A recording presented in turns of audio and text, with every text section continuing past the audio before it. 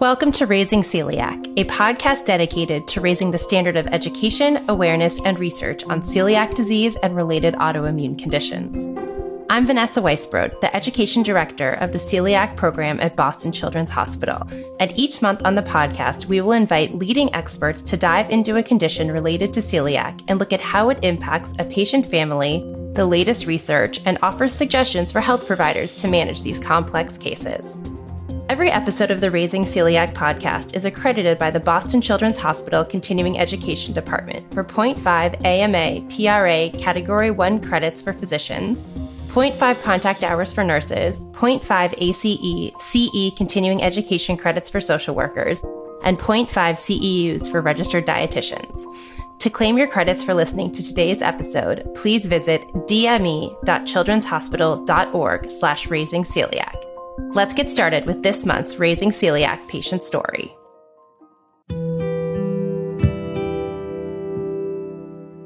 Amelia was born into a family where celiac disease was a common occurrence. Her mom was diagnosed with celiac disease while in college, and her grandmother was diagnosed in her mid-40s after a battle with fertility issues. She had 4 first cousins, all diagnosed with celiac after experiencing very different symptoms. One cousin suffered from extreme fatigue, and another had debilitating rheumatoid arthritis. Another cousin had a severe case of alopecia, and her little brother had eczema all over his body. Over the course of 12 years, they all got an accurate diagnosis that changed their lives. So it wasn't much of a surprise when just after her 17th birthday, Amelia started getting stomach aches and diarrhea after almost every meal. She'd noticed the stomach aches for several months. They'd started while she had COVID, but they had gotten progressively worse. Celiac disease is an autoimmune disease for which the genetic susceptibility is known, meaning that it is passed through families. Even though it's passed down from parent to child, the symptoms could be entirely different from individual to individual. One person may experience diarrhea and abdominal pain, while another may have skin rashes, headaches, or depression. Some people show signs of celiac disease early in life, while others remain symptom-free well into adulthood. In certain cases, some people with celiac disease experience no notable symptoms at all. Amelia's more severe stomach aches went on for about 2 weeks before her mom took her to the doctor and asked them to run a celiac blood test. 4 days later, they got the positive tissue transglutaminase antibody test, and 4 weeks later, they were in to see a gastroenterologist for the small bowel biopsy. Amelia really didn't want to have the biopsy given her strong family history of celiac disease and positive blood results. With such a high likelihood that she had celiac disease, she just wanted to start on a gluten-free diet like so many others in her family. Amelia's mom insisted on the biopsy. She wanted confirmation that this was in fact celiac disease and not anything else. When she was diagnosed herself, they had found she also had H. pylori at the time of her biopsy. So she felt it was important that Amelia verify that celiac was the only thing causing her stomach troubles. In addition to her mom's persistence that she have the biopsy, Amelia's gastroenterologist had another reason. He mentioned that many drugs for celiac disease were entering clinical trials and that most trials required confirmation of diagnosis via a small bowel biopsy. A quick and easy procedure today would allow her to be part of research in the future. An endoscopy is an outpatient procedure that allows your gastroenterologist to see what is going on inside a patient's small intestine. A small scope is inserted through the mouth and down the esophagus, stomach, and small intestine, giving the physician a clear view to take samples of the tissue. Samples of the lining of the small intestine are studied under a microscope to look for damage and inflammation caused by celiac disease. It is recommended that at least 4 to 6 duodenal samples are taken from the second part of the duodenum and the duodenal bulb in order to obtain an accurate celiac diagnosis. Amelia begrudgingly agreed to the endoscopy procedure, not because of her mom's nagging, but because she was intrigued about being able to participate in research. If a drug was developed for celiac disease, maybe there was hope that one day she could eat some semblance of a normal gluten-containing diet. 3 days after the procedure, Amelia had a positive biopsy result and immediately started on a gluten-free diet. About 6 weeks after starting on a gluten-free diet, Amelia noticed a substantial improvement in how she felt after meals, but it wasn't perfect. She saw her gastroenterologist for a 2-month follow-up visit, and the physician reassured her that healing from celiac disease can take time and not to fret that she wasn't feeling completely recovered. The time to feel better after starting a gluten-free diet varies for each person with celiac. Some people feel completely better after a few days on the gluten-free diet, and for others, it takes a bit longer. A small number of people with celiac disease don't see improvement on a gluten-free diet. This could be because they are not adhering to the gluten-free diet, there is another condition that is affecting the intestine, or, in extremely rare cases, the disease isn't responding to diet alone, and medications such as steroids or immunosuppressants are needed. Amelia persisted with a strict gluten-free diet, but still, 1.5 years after her biopsy, she still wasn't feeling back to her normal self. She was now in college. Sure, she did normal college kid things like go to parties, stay up too late, and occasionally drink alcohol, but she never, ever ate gluten. During her winter break from school, Amelia returned to her gastroenterologist in hopes of finding a solution to her ongoing bloating, cramping, and loose stools. It wasn't horrible, and she could function in school, but she didn't like the way she felt and hoped for improvement in her symptoms. Her gastroenterologist recommended meeting with their dietitian to take a close look at her diet and see if she may be intolerant to other foods. Amelia met with the dietitian and decided to try eliminating lactose from her diet. Some patients with celiac disease may have trouble digesting lactose because their small intestine is damaged. However, unlike gluten exposure in people with celiac disease, lactose is not causing damage to the small intestine. Some patients need to avoid lactose altogether while their gut is healing, while others do well on a low lactose diet. It's important to talk with a doctor and dietitian before experimenting with additional food eliminations. Just as she was vigilant about eliminating gluten from her diet, Amelia was strict about not eating dairy. She wanted to feel good. She met with her university food services manager and worked out a system to have gluten and dairy-free meals in the dining hall. They weren't the most exciting meals, but they served the purpose. 3 months later, Amelia was feeling better. She was significantly less bloated and often had normal bowel movements. She didn't feel perfect, but she felt good enough. She met with her gastroenterologist virtually, and they agreed that sticking to the gluten and dairy-free diet was the right way to proceed for now. They would reevaluate in 6 months' time. Amelia hung up from the video visit with her doctor, unsure if she was happy or sad. Inside, she knew she didn't feel normal yet and longed to feel completely healthy. In the back of her mind, she thought about what her doctor said more than 2 years ago about drugs and clinical trials. Perhaps one of those drugs would be the answer to her issues? There are a number of drugs in clinical trial for celiac disease. Some of them are designed to help patients with ongoing symptoms of celiac disease. Others will protect against small amounts of gluten cross-contact. But how far away are these drugs from being approved by the FDA? Will they be available to all patients with celiac disease? Will you need biopsy-confirmed celiac to take the drugs? How can patients like Amelia join these clinical trials to help researchers learn about how well their drugs might work? We'll discuss this and more on today's episode of Raising Celiac. Today we talk about drug development for celiac disease with Dr. Jocelyn Silvester from Boston Children's Hospital. Dr. Silvester completed her PhD in biology at the University of Cambridge, England, prior to studying medicine at Dalhousie University in Halifax, Nova Scotia. She completed her residency at the University of Manitoba in Winnipeg, Canada, and her fellowship in gastroenterology, hepatology, and nutrition at Boston Children's Hospital. Dr. Silvester is the Director of Research for the Celiac Disease Program at Boston Children's and truly leading the way to finding a way to treat celiac disease beyond the gluten-free diet. Welcome, Dr. Silvester, to Raising Celiac. Thank you, Vanessa. It's great to have the opportunity to join you. So I really don't want to bury the lead too much. We know that there are drugs in development. How many are there, and how soon might they be used in the celiac community? That's a great question, and one that comes up a lot. We have about a dozen right now, and that number changes around the edges as new compounds enter the pipeline and compounds exit. And that's one of the really important things about drug development, is that most drugs don't actually make it through the development process to be something that's actually available to patients. So how long it takes, usually the drugs have to go through 3 phases. Phase 1 is first in human to make sure they're safe. phase 2 is to get some idea about how it's going to work. And then phase 3 is a larger trial that would be to try and get an indication to get the FDA to approve it. So this whole process could take 5 to 10 years or longer. And we do have some drugs that are now in phase 2, which is exciting because you have to pass phase 1 to get to phase 2, and ultimately through phase 2 to phase 3 before you get the drug. Can you tell our listeners about some of the drug candidates and how they might work? For example, would they allow you to eat a gluten-containing croissant? So that's the hope. I think that a lot of my patients tell me they want to eat a, quote, normal diet, and that includes gluten.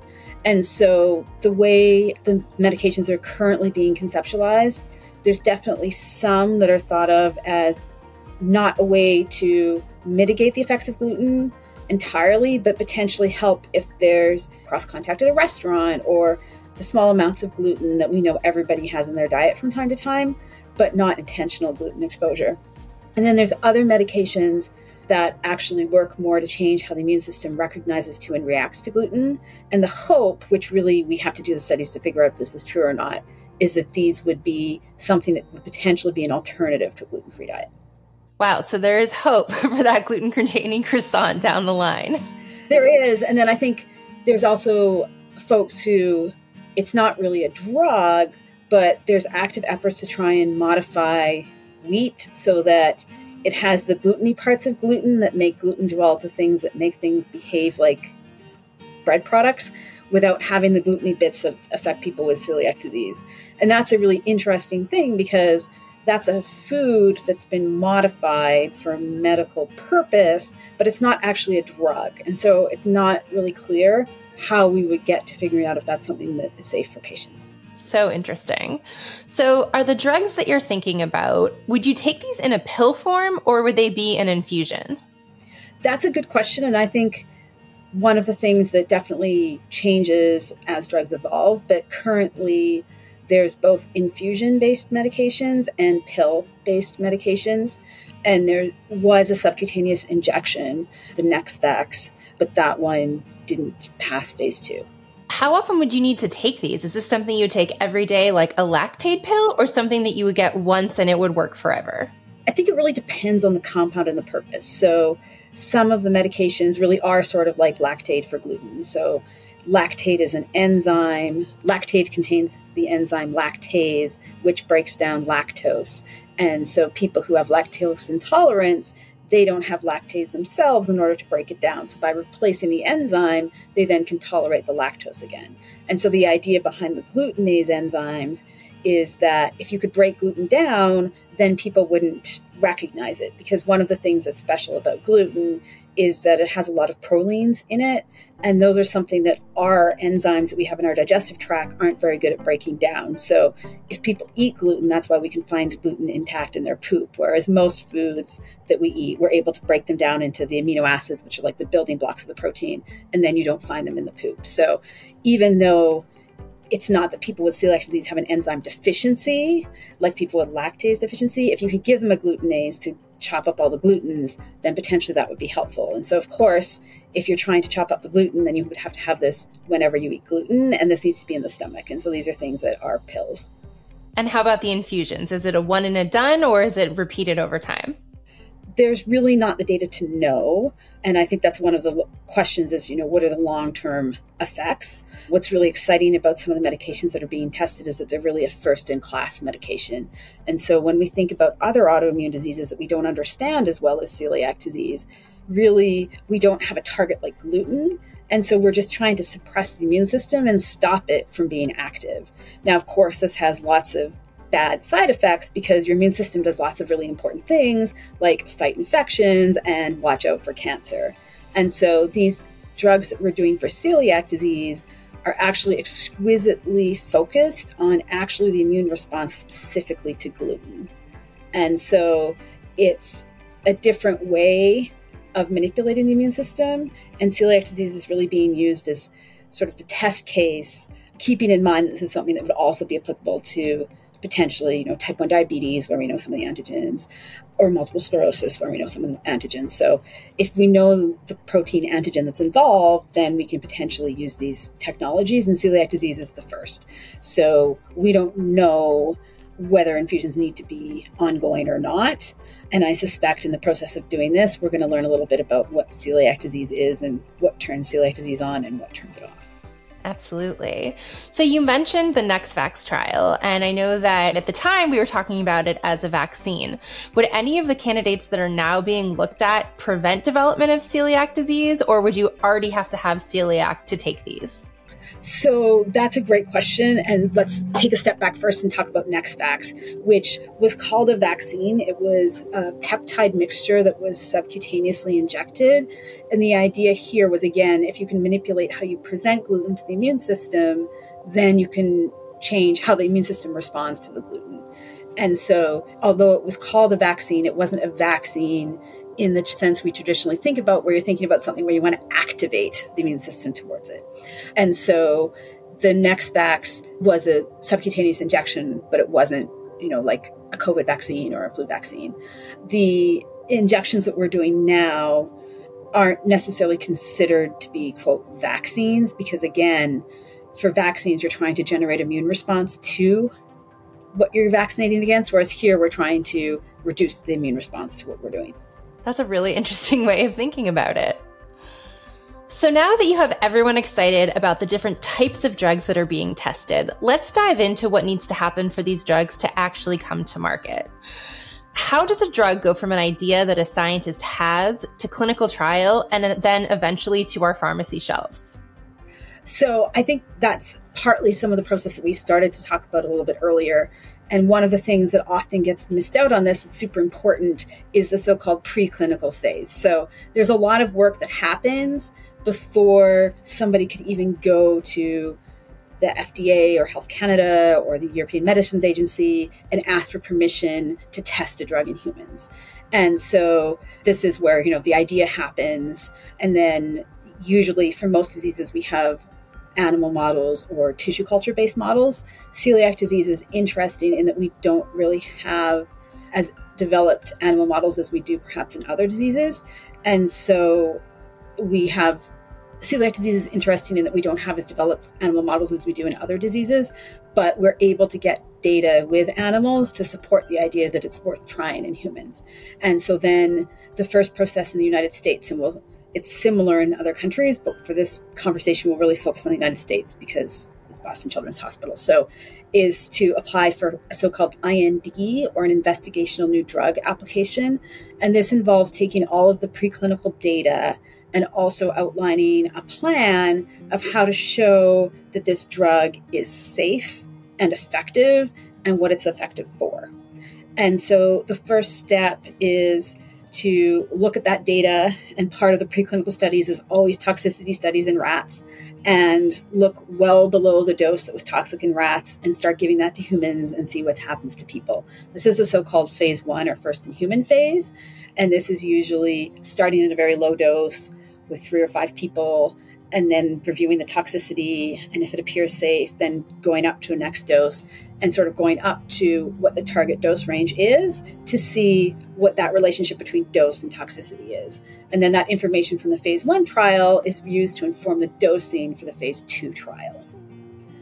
And then the phase 2 trial is more about looking at, all right, what's this drug actually doing to people? Is it actually affecting the response to gluten? Is it making any difference in their celiac disease? And then the phase 3 trial is saying, okay, we want to use this drug particularly for symptoms and people who are already on a gluten-free diet. For instance, if it's a glutenase, that might be an indication. And then once that is sorted out, then the FDA can review it and approve it, and then you have a drug. Now, something that's really interesting is that, as we were saying earlier, a lot of the drugs for celiac disease are really unique because they're actually affecting the immune system. And well, they're so-called tolerogenic in that we're trying to make the immune system tolerate gluten as opposed to get activated when it sees gluten. They're very targeted to celiac disease. And so it's less clear that safety needs to be tested in people who don't have celiac disease. And so for some of these medications, the first in human, the phase 1 studies are actually being done in people with celiac disease because they're more likely to have adverse effects if you're giving them gluten peptides than people who don't have celiac disease. So there's many ways in which celiac disease is a little bit different and a little bit special. And that's definitely one of the challenges, because celiac disease has a treatment, which is the gluten-free diet.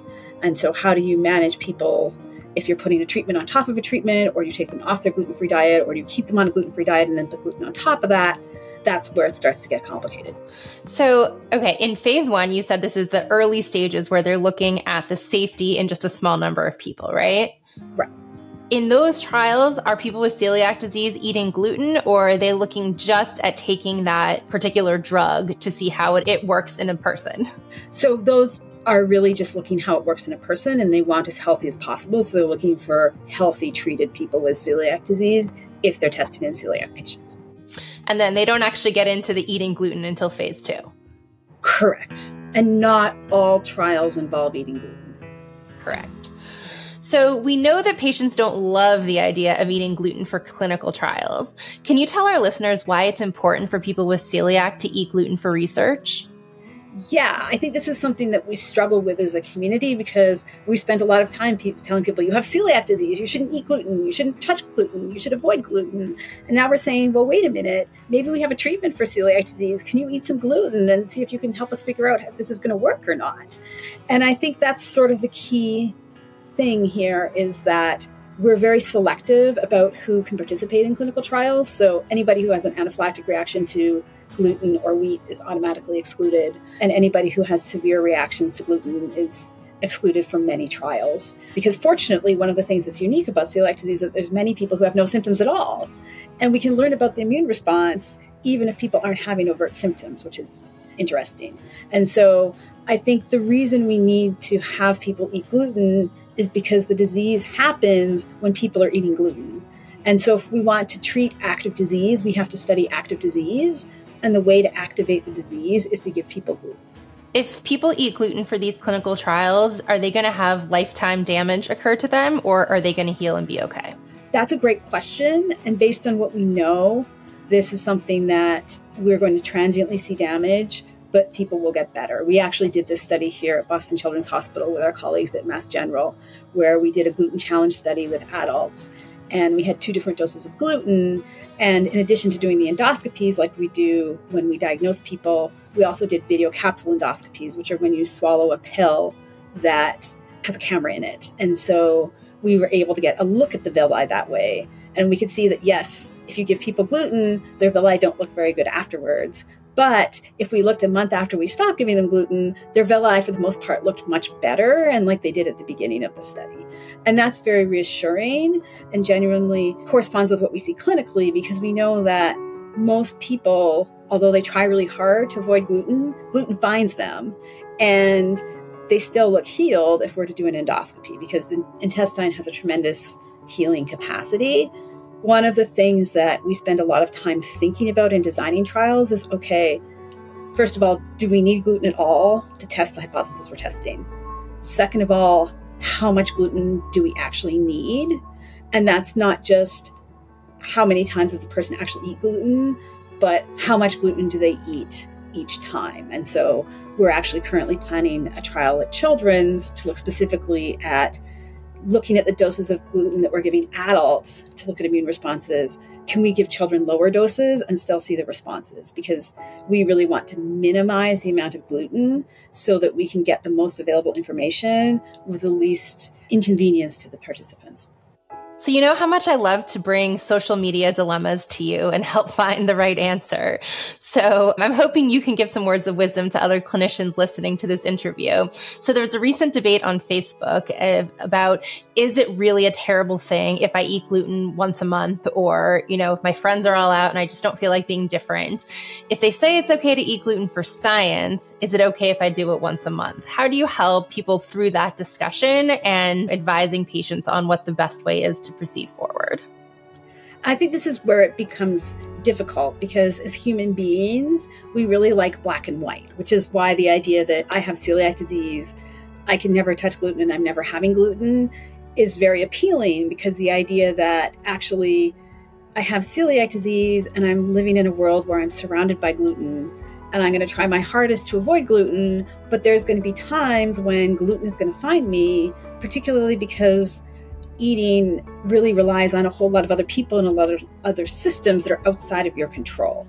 And so I think, how I conceptualize it with my patients is we want you to have the healthiest villi possible. And we know that giving you gluten is not good for your villi. So any intentional gluten exposure that's on purpose is something that we want to avoid. Now, is there some threshold that's safe for exposure?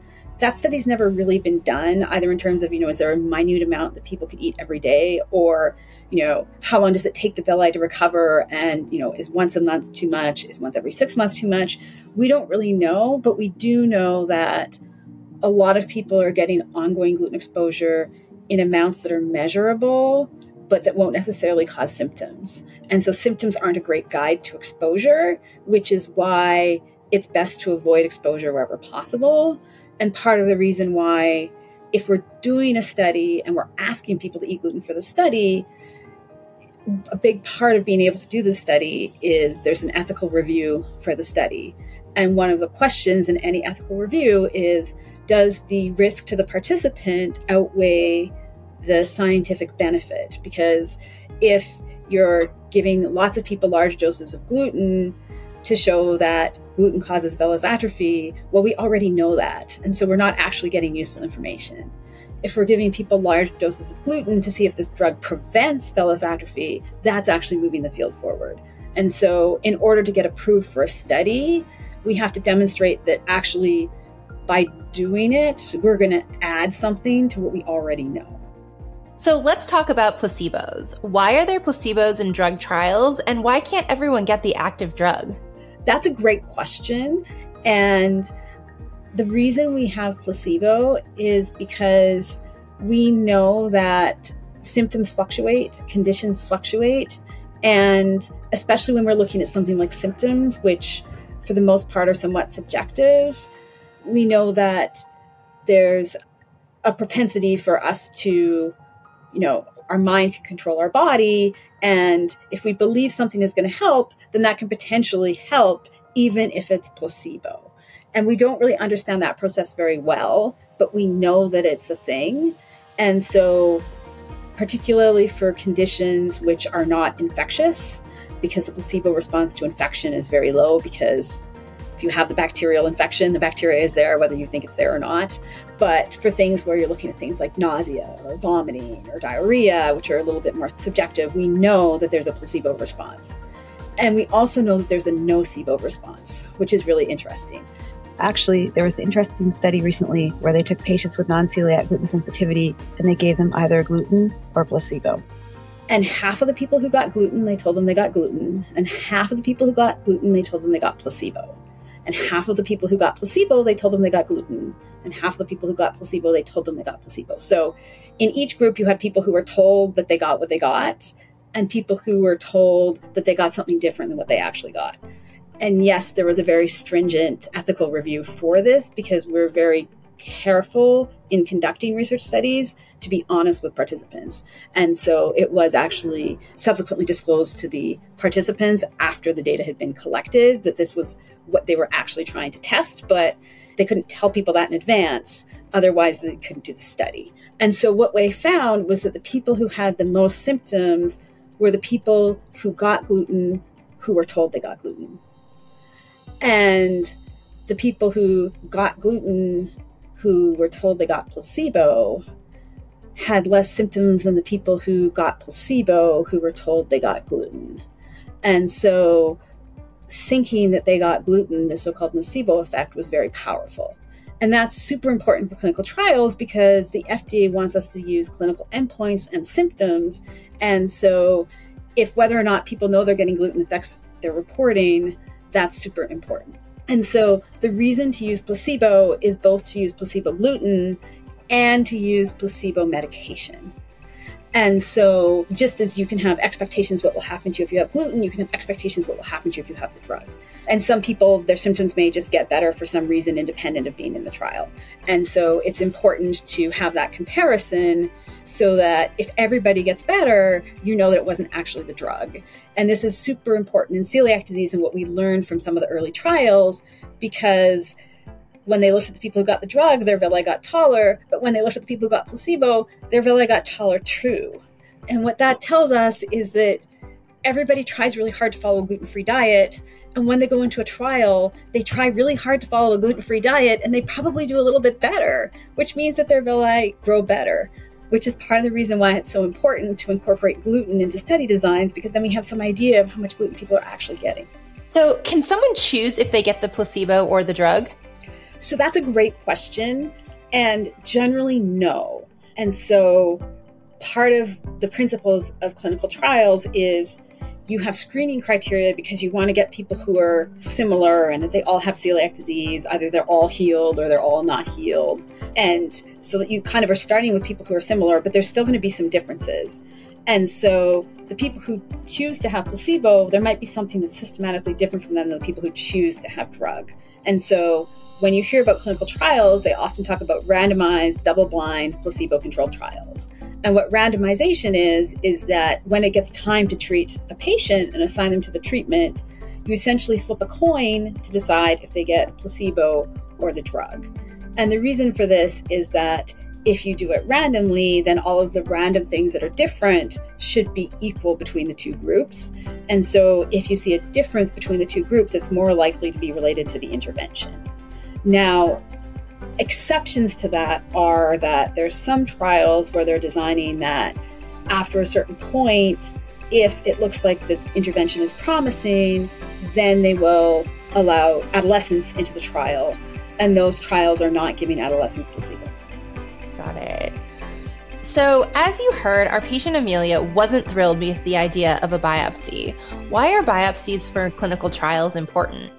So I think clinical trials, for the most part, want people who have a biopsy-confirmed diagnosis of celiac disease, just because that's how we define the disease. And often part of the sort of screening process to enter a trial is to do a repeat biopsy, because it's important to know, are the people who are starting the trial healed or not healed? Because not everybody who's on a gluten-free diet is healed. And so having had initially, when one's diagnosed, a biopsy means we have something that we can go back to, that we can reference and confirm, yes, this person actually did have celiac disease. And it's actually interesting how often when you go back and look, you see that people may not have quite met criteria for celiac disease, but have been treated and told they have celiac disease. What do you do with them then? So those people usually are ineligible for the trial. And I think this is one of the things that is worthy of another discussion, is this whole idea of how do we know what celiac disease is and how do we define celiac disease, and what do you do when not all the signs point the same way. So if you have a biopsy that looks like you have celiac disease, you have symptoms of celiac disease, and your serology looks like you have celiac disease, that's really easy. But what if you only have 2 out of the 3? That's where it gets more complicated. And this is part of the reason why people may have had serologies and symptoms, but the biopsy may not quite have been severe enough, or potentially the reason the biopsy wasn't severe enough is because they had decreased gluten already while they were waiting for their biopsy. So there's lots of different things that can happen, but generally, if you can document that somebody had a biopsy consistent with celiac disease at the time of diagnosis, this is a way of confirming that the people in your trial are actually people who have celiac disease, because we don't really know the mechanism of non-celiac gluten sensitivity, but the immune-based drugs for celiac disease probably wouldn't work for somebody with non-celiac gluten sensitivity. So we need to make sure that the people in the trial are the people we want in the trial. So for people who were diagnosed with celiac disease during COVID, or for kids who were diagnosed using the ESPGHAN criteria, they're obviously going to get older and be adults or eligible to participate in trials. What do you do if they just never had a biopsy as part of their diagnosis? And that depends on the trial. And it depends on the design of the trial. And so some trials, if you have a biopsy when you enter the trial that shows you have celiac disease, then that can be taken as a diagnostic biopsy. Some will look at serology-only diagnoses, but for the most part, people who are investing the money to test their drug want that additional confirmation of a biopsy to be sure they're testing the drug in the right people. Makes sense. So what do you think are the biggest barriers researchers are facing today with drug development? I think the main barriers that we always face are money and time. And also, I think, this isn't really about researchers. This is about patients with celiac disease, and it's a partnership. And so we can't develop drugs in a laboratory because we're not developing drugs for rats or any other animal. We're developing drugs for humans, which means we need to do clinical trials, which means we need volunteers for clinical trials.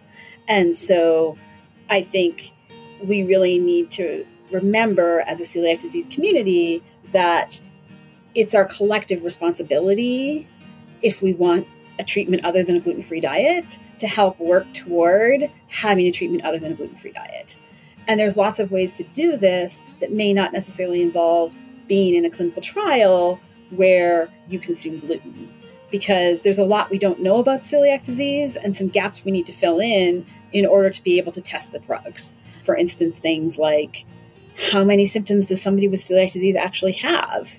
And what is more symptomatic or less symptomatic? It's really interesting in celiac disease, you sort of have celiac disease or you don't. And most conditions where there's drugs, the drug is for mild to moderate Crohn's disease or severe Crohn's disease. Well, nobody really talks about severe celiac disease or mild celiac disease. And so there's certain things that we need to do and figure out that are totally independent of actually testing the medications. For sure. So are the current clinical trials just for adults, or are there ones that kids or teenagers can participate in? So right now, the trials that are enrolling are predominantly for adults.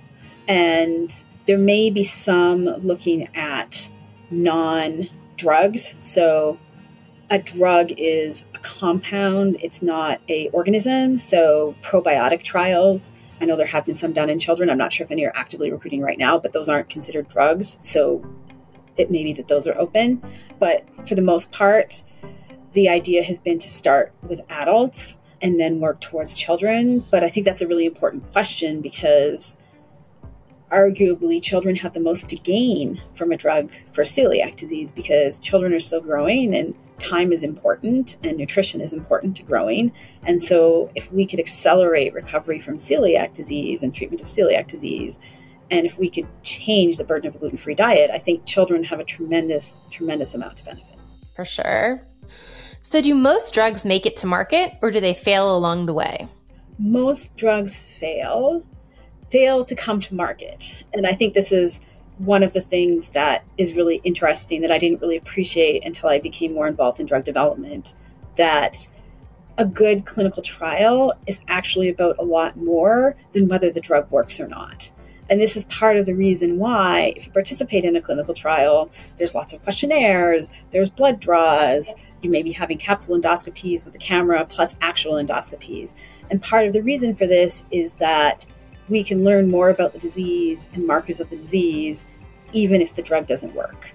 And so a great example of this is, we mentioned the NextVax earlier, and this was a subcutaneous injection of peptides that people with celiac disease recognize from gluten. And one of the early findings was if somebody vomited when they ate gluten, you could inject the peptide under their skin, and that made them vomit too, which was something that was unexpected and really made us sort of reconsider how we were thinking about celiac disease. They also were looking for markers, and so they found that when somebody has celiac disease, there's certain chemical mediators and cytokines that are released, and you can measure these. And so that has also been something that's changed how we think about celiac disease. So NextVax isn't going to be a drug that's going to be available for people with celiac disease, but did the people who participated in those trials contribute something really useful to understanding celiac disease? And have those trials really been foundational to future trials for celiac disease? Absolutely. And so I think when we think about failure here, we need to really think about the context, because a successful trial will have enough so-called ancillary studies that will help move the field along, even if the drug, quote, fails. This is so fascinating. What about all of that other data that's collected in these failed trials? What happens to it? That's a great question. And it depends a little bit on who's running the trial. So in general, there's two types of trials. There are those that are sponsored by industry, where there's a company that owns a license or owns a compound and they want to test the compound. And so they may approach somebody like myself and say, we're interested in running this trial. Would you like to be a site principal investigator and help us recruit participants to this trial? And then we would have a negotiation process, a contract process, an ethics review process. And then in running the trial, we would be helping with recruiting patients, enrolling them, conducting the trial, but all of these samples go back to the company. And then it's the company that owns the samples and the company that has access to the data. The other type of trials are investigator-initiated trials. Sometimes these are funded by companies, but more often they're funded by foundations or by the National Institutes of Health or governments. And so in this case, it's the investigators that own the data, or the institutions that have the grants that own the data. And so there's potentially more opportunities to publish. However, I think it's important that even if the data doesn't get published immediately, it's still there and it can still influence what happens later on. For sure. So how are you feeling about the future of drugs for celiac? Are you optimistic that there will be a treatment for patients like Amelia? I'd say I'm cautiously optimistic. And the reason for my optimism is, as you've alluded to many times, most drugs that we test in people never become drugs that we can prescribe to people. And so what you need in order to have a drug is lots of shots on target. And right now, there's not only lots of shots on target, but there are different mechanisms to get to the target. And that's really what we need, because it means if, for instance, subcutaneous peptides didn't work, but that doesn't have any impact on whether a glutenase would work. And so the fact that we have multiple products that have different mechanisms, and also that the companies that are starting to get involved in this field are mainstream pharmaceutical companies, and there's an interest on a large scale, and it's not small startup companies that are necessarily pushing this work and the most responsible for the work, also makes me feel more optimistic, because as we mentioned earlier, the limitations are money and time. And often the folks who already have some drugs that they're selling have deeper pockets than those who are just trying their first celiac drug for the first time. So in comparing this to something that's really common, like migraine headaches, and there's, dozens of different drugs and different classes of medicine that you can take for them, could it be hopeful that someday there would be different drugs for different people with celiac disease? Definitely. Right now, there's different drugs with different mechanisms that are being tested, and it's possible that multiple of those will be successful. Fingers crossed. So before I let you go, can you tell our listeners how they can find out more about participating in clinical trials, both for physicians who may be interested in becoming a trial site and for patients wanting to enroll? Absolutely. And I think that's a really great question, because one of the hardest things is to connect the volunteers with the people who are conducting the research. And so the best thing to do is, number one, ask your doctor if they're involved in anything. Number two, you can look at clinicaltrials.gov, which is a registry of clinical trials. There's analogous registries in Europe and in Australia and other parts of the world. You also can join a research registry. So here at Boston Children's Hospital, we have a research registry, and that's the first place we go to recruit people when we're doing a study. And you don't have to be a child to register, and you don't have to be a patient at Children's Hospital to register. So if you're interested, you can look in the show notes and we'll have a link. As for investigators, I think that's a little bit more complicated, but the important thing to do is get involved, get engaged, attend meetings. Most of the celiac meetings and the large GI meetings, there is a presence from the folks who are developing drugs for celiac disease, and they are interested in developing investigators, because it's very unique to be trying to do clinical trials in a field where you don't have medications and people haven't been doing clinical trials before. And so I think if you're interested in getting into clinical trials, it's a great opportunity. And I think it's worth volunteering and finding out.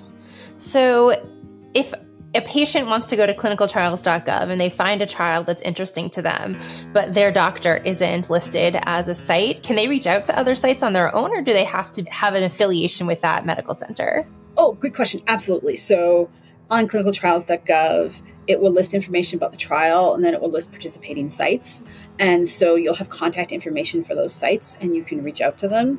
The other way to find out about trials is a lot of the companies are partnering with patient organizations to help with recruiting. So often patient organizations will know about what trials are happening. So their websites are also another place to get some information. But certainly, I think if you're interested, the first thing to do is to reach out. And we certainly do get inquiries from clinicaltrials.gov, and we do respond to them. So definitely, if you're interested and you see something that's interesting, don't be afraid to click the button to find out more. Great advice. So thank you so much, Dr. Silvester, for all of this wonderful information. We're going to take a quick break, and when we come back, we'll have a patient here to tell us about their experience participating in a clinical trial for celiac disease. We're going to take a quick break to hear from our podcast sponsor, the Global Autoimmune Institute.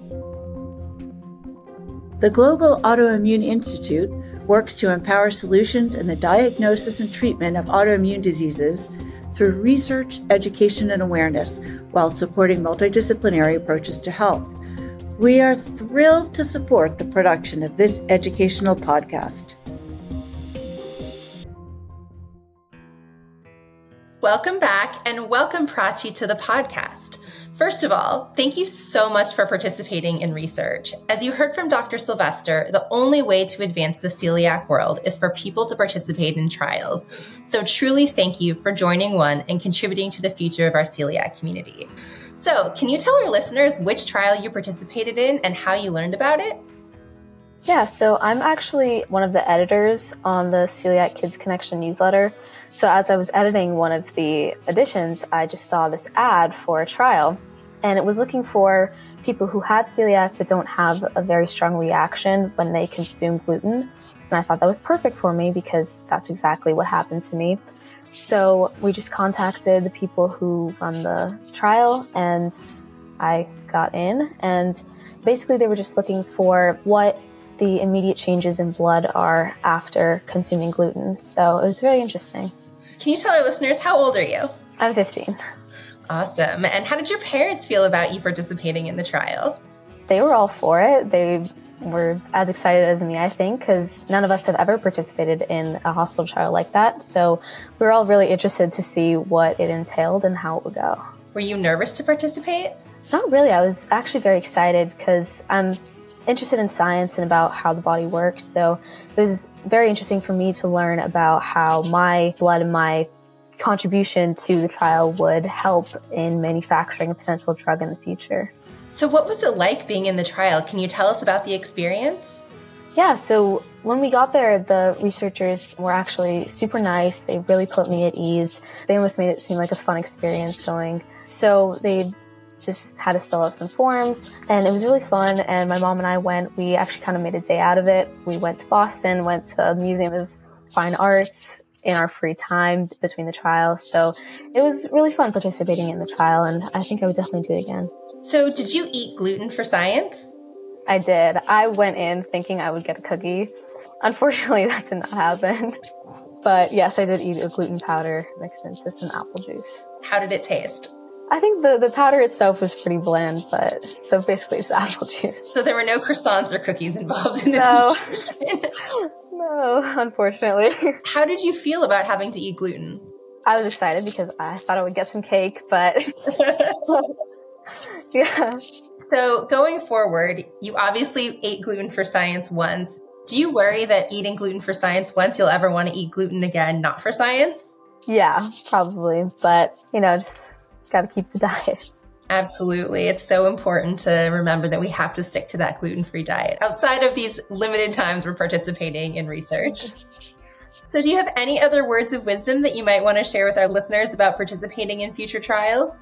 Yeah, just go in excited and interested and know that you're contributing to science, and really plan to make the day more fun than just sitting in a hospital, because you will have time in between the blood draws and the tests and things.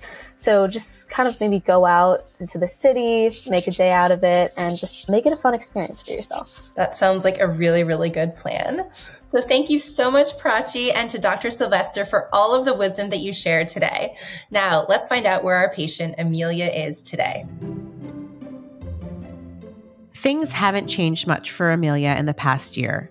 She's still gluten and lactose free and still wishes she felt like her old normal self. She has thought about clinical trials for celiac disease, but hasn't committed to joining one because of the requirements to eat gluten. In her own words, "I do want to join a clinical trial, and hopefully I will find the right time. Between constantly thinking about what I eat to feel good, attending classes, and trying to have as normal a college experience as I can, I haven't found the time to potentially be sick from eating gluten. But I'm very thankful for everyone who has found the time and are working to make life better for everyone with celiac disease."